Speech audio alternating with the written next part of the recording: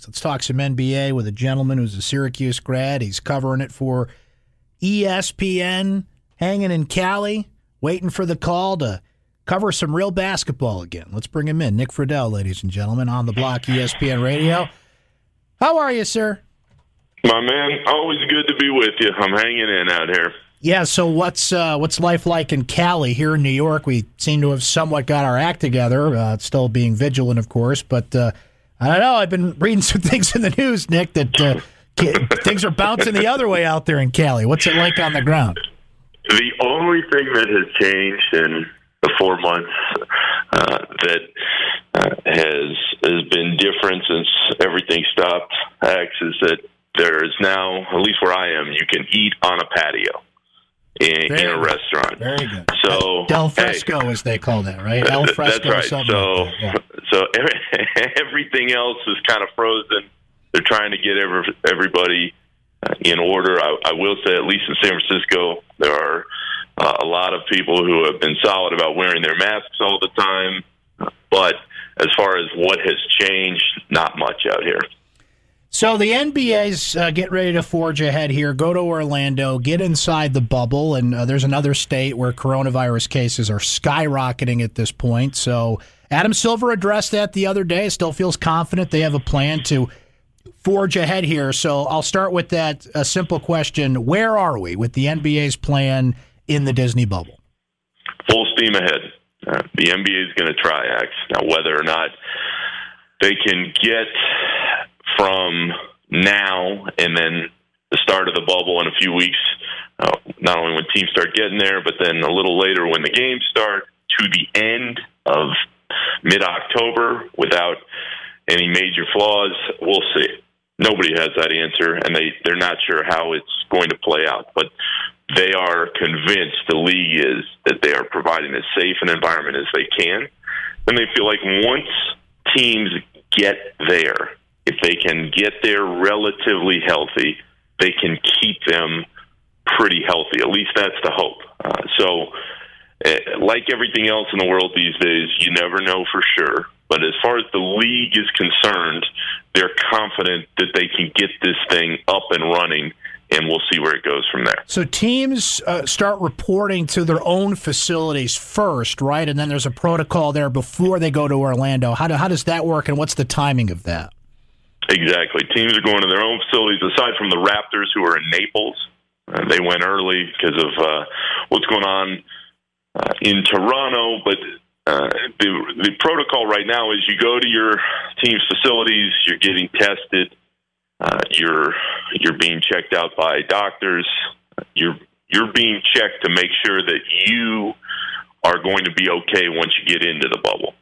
And so in a week or two, they head down.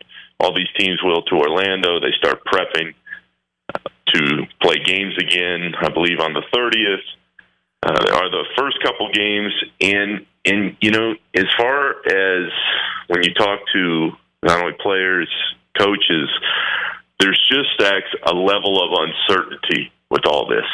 There's a hopeful, optimistic side of everyone saying, hey, this is what we need to do, not only for the platform of what's going on with social justice and the issues all across the country, but actually, let's get real. There's $1.2 billion on the line. That's what this is about. $1.2 billion. It's the economic health of the NBA now and into the future. So that is why the league is pushing this so strongly, and I think that's why we saw Adam Silver the other day say we can't outrun the virus. We just have to do the best we can given the circumstances. Who are some of the bigger names that have already stated, or for whatever reasons it could not be related to COVID-19, are not going to be in the bubble? The big one is Avery Bradley. He is on the Lakers. He is a really solid defender. He's made some big shots in big games before. He was just a solid piece for that team. He has opted out. Trevor Ariza, the vet who's been in Portland most recently, he has opted out. And then in the last couple days, DeAndre Jordan, who's been in the league a while, he's in Brooklyn now, and he's opted out. Spencer Dinwiddie may or may not play. He just tested positive. So those are the more known names. But this has always kind of been my fear with this whole process. It's kind of almost a musical chairs at this point, who may or may not test positive, who may decide for family reasons or other reasons that they just don't want to go into the bubble. The key question to me is what happens if and when a major star tests positive in the bubble? Do the optics for the league get to a point where people are going, oh, what are they doing down there? You know, this may not be the best idea. So there are so many different levels and layers to this. But as far as the league is concerned, there is an open acknowledgement that guys will test positive. They'll handle it the best they can.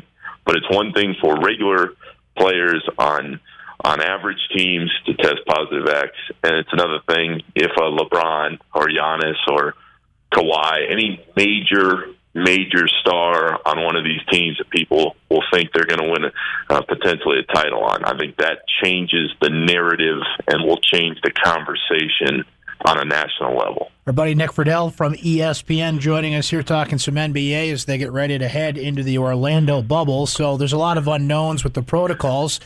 The basketball angle of this is fascinating to me, Nick, because they're in a structured setting in the same place. You think of some of those great environments these teams go into on the road, some of those home crowds, the X factors, if you will, that go into your success in the postseason. Well, that's not going to be the case with no fans, of course. But has the conversation changed about the teams favored to win this thing, just based on life as it sits now, or is it still, the Bucks and the Lakers and the Clippers and the teams we thought before all this? It's still those three acts, but more so than ever, when you talk to different people, they'll tell you, hey, this thing is wide open.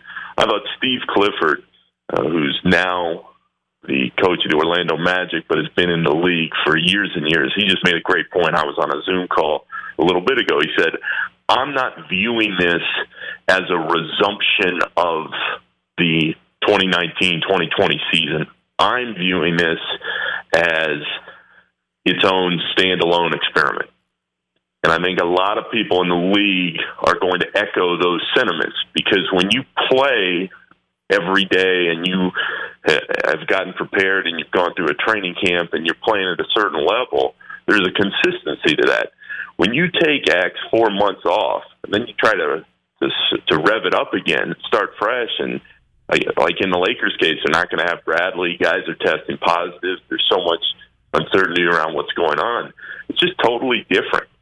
So I think that is going to catch more steam as far as a story that we see, that guys are going to say, hey, it's going to be really, really tough, especially from a mental standpoint, to stay in this thing and stay focused for 3+ months. But in the end, as we look back, there's so much talk, will there be an asterisk?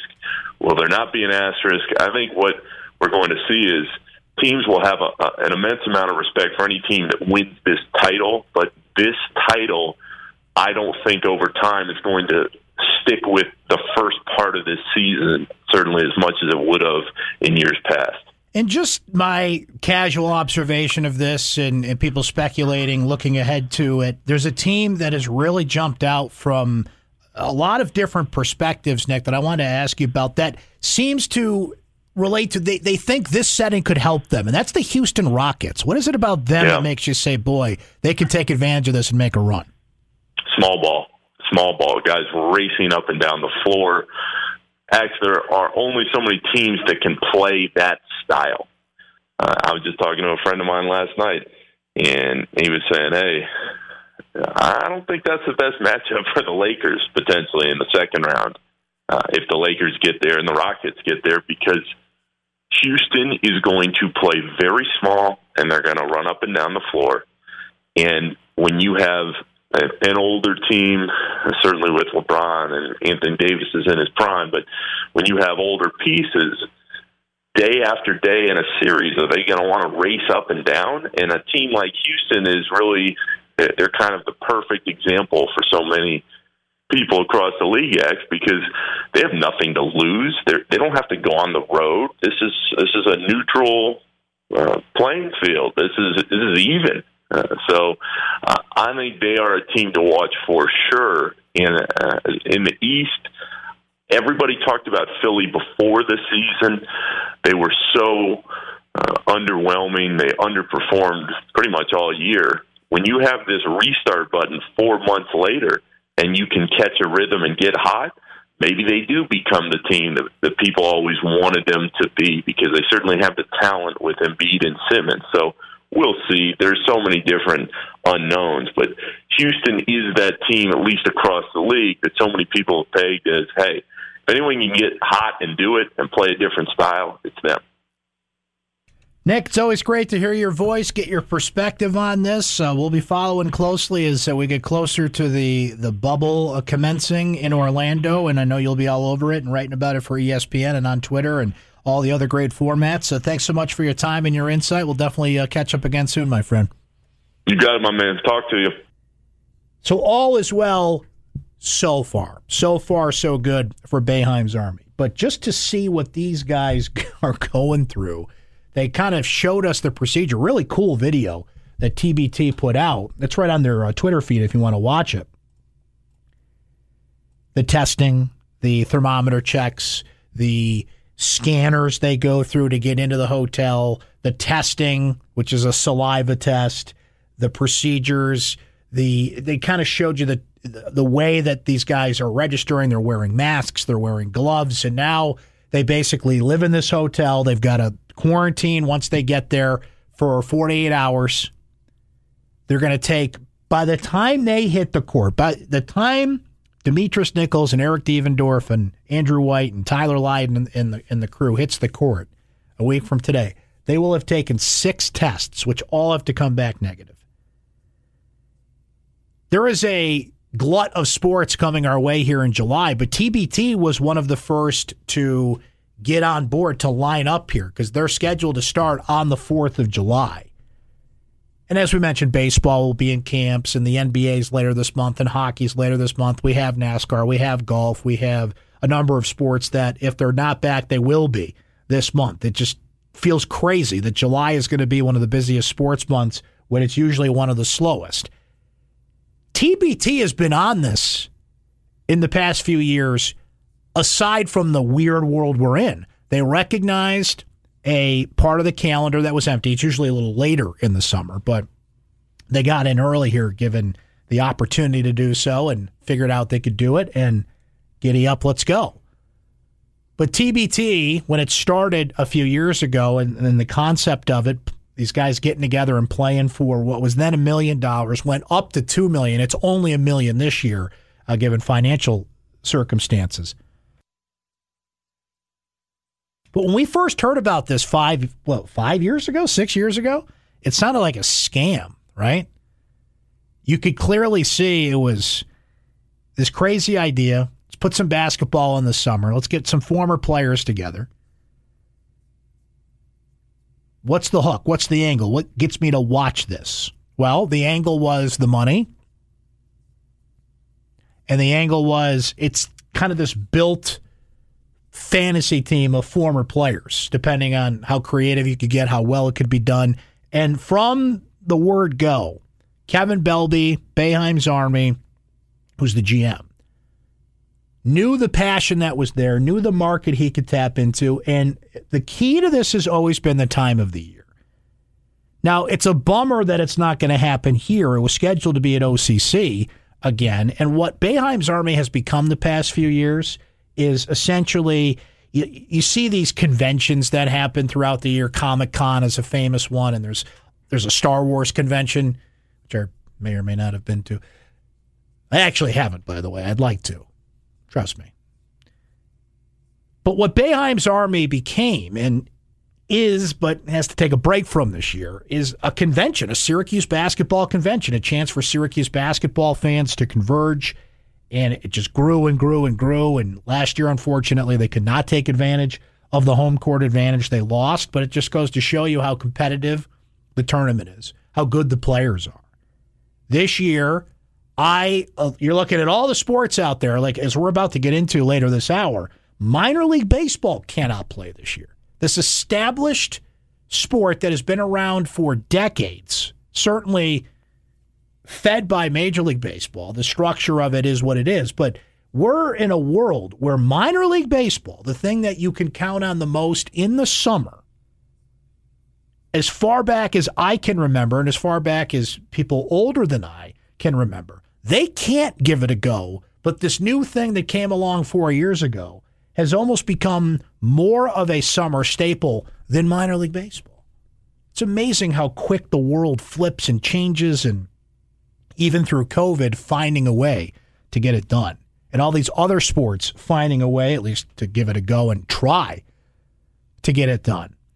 So Boeheim's Army, they have passed their first round of tests and will continue to test and practice and quarantine and life in the bubble. And, I was discussing this before the top of the hour about the NBA players and the bubble that they're in Disney and being away for a few months. It's certainly not as long a period of time. But think about, like, our buddy Demetrius Nichols, who we talk to a lot and we'll certainly be talking to through this process. He's got a family here. Eric Devendorf, he's got a family here. Just, these are guys that certainly have made a living in basketball and can afford to do this. Some have made a healthy living in professional basketball, and yeah, they're not names you've seen and heard in the NBA or even the G League. Some are, as we'll get into here shortly. But to be away from your family for a few weeks now, not exactly ideal for any line of work, let alone basketball. I mean, the NBA is one thing because there's a $1.2 billion on the line, and they just, that's what they do. That's the circumstances they put in. When it really comes down to it, these guys didn't have to do TBT this year. They could have laid low. They could have said, circumstances are what they are. It's difficult to find a venue. It's difficult to find a way to do this. Our players are scattered all over the place and have families and lives, and just, is it really worth it to break away from that for about a month and give this a go? And the overwhelming response to that for the players was yes. They all have different motivations for playing. The $1 million prize certainly helps, but this has become enough of an established event, something that people look forward to. There's a business aspect to it. ESPN loves the programming, loves the live basketball they're going to get. There is a real hunger for live sports from fans that they're going to deliver coming up here. So those questions sort of answered themselves as they went here, but this is, at the end of it, true dedication and passion for the game, competitiveness, and this team trying to get over the hump. This team, now specifically Boeheim's Army, trying to match. I feel like every summer for the past few summers, I've said this is the best roster they've had. And I'm going to say that again, because you evolve, you change, you factor in the Elam ending, you look at how these things have gone, you look at the close games that they've played, the kind of the mix and the balance of the roster you have to have. And we've talked to Kevin Belby about this. We've talked to Demetrius Nichols and Eric Devendorf and a bunch of people about this. But what it takes to be successful, we look at these rosters and tend to be wowed by the sheer collection of talent that's there. But as we found, one big advantage that's been there are teams that, for whatever reasons, have been practicing and playing together. Boeheim's Army has never had that advantage. Boeheim's Army has always kind of collected here in the summer, had a few weeks of practice, worked out with the current Syracuse basketball team, and just kind of tried to bear it down to a strategy that would work for them. But when you're playing teams like Overseas Elite and you're playing teams that have more time together on the court, well, that matters. Well, guess what? We now live in a world where no one has been able to be together. No one has been playing at the rate prior to TBT that some of these teams that had the built-in advantage did and had. Everybody's in the same boat now. They're all kind of getting together and trying to make it work. Yeah, you can do Zoom calls and strategize and try and figure out ways to do it, but The big disadvantage that Boeheim's Army just has not been able to get over the past few seasons is it's not chemistry, because there's chemistry there. There is a appreciation. There is a brotherhood of family of being Syracuse basketball players. It's just rhythm. It's just being together and adjusting to each other's game, knowing what your role is, being willing to sacrifice, finding kind of you've got experienced players in this like Devendorf, who just kind of takes over games, but it's putting ego aside for the betterment of the team. That's hard to figure out on the court in like a month. Well, everybody's in that same boat this year. So here you have Devendorf, Brandon Trish, John Gillen, Demetrius Nichols, Malachi Richardson, Tyler Lydon, Dante Green, Chris McCullough. They add another player by the time things get going next week. But just look at the balance of that team. You've got playmakers in Devendorf, Trish, and Gillen. Great backcourt there. You've certainly got shooters on this team. Nichols, Richardson, Dante Green can stick it. You've got athletic forwards. Certainly in McCullough. Lydon, the stretch four. You don't have like that you don't see a lot. You're going to see certainly on some teams, but what you don't necessarily need is kind of that big established center. Some teams have them, some don't, but the focus is on this kind of team, balancing playmakers. Once the Elam ending comes in, free throws matter, as we know, in the Elam ending, but the unique thing that brings, and Syracuse in this thing, Boeheim's Army, has always had the question of the zone and how much of an advantage is the zone. These guys know the zone. That's one thing that it's like riding a bike. You get together, they know the elements of it, they can work on it, but it certainly hasn't proven to be an advantage in this particular tournament. At times, maybe, but you can see why they want to go with their identity. That's what they are ingrained to do when they put on that orange uniform. That's kind of what you are and who you represent. But to this point, in this format, it hasn't really presented an advantage. So they are in Columbus. They have passed the first of many tests, and we shall see where we go from here. But I feel like I'm repeating myself a bit, and I am repeating myself to say I think this is the best collective roster they've had. I think it's the smartest roster that Kevin Belby has put together. But the one disadvantage that was always kind of lingering there for Boeheim's Army, that's off the table. Everybody's in the same boat this year. Putting a roster together, limited practice time, and let's see how this goes. So they got a first-round bye. They won't play until a week from today, Tuesday, July 7th, but they're there and getting things underway. And that annual summer tradition, it seems, right? We're going to get into minor league baseball not being able to play in the next segment. You can't get more traditional than minor league baseball. They can't play this summer, but what's become rapidly something that people anticipate in the summer has become a sport that has associated itself with the summer. TBT at Boeheim's Army getting ready to ramp up. We're excited about it, and we'll have to have some fun with that. I'm not really sure what we're going to do because that game's going to be on while we're on next week, but we'll figure it out. We'll have a little watch party. We'll watch the game. We'll have some fun.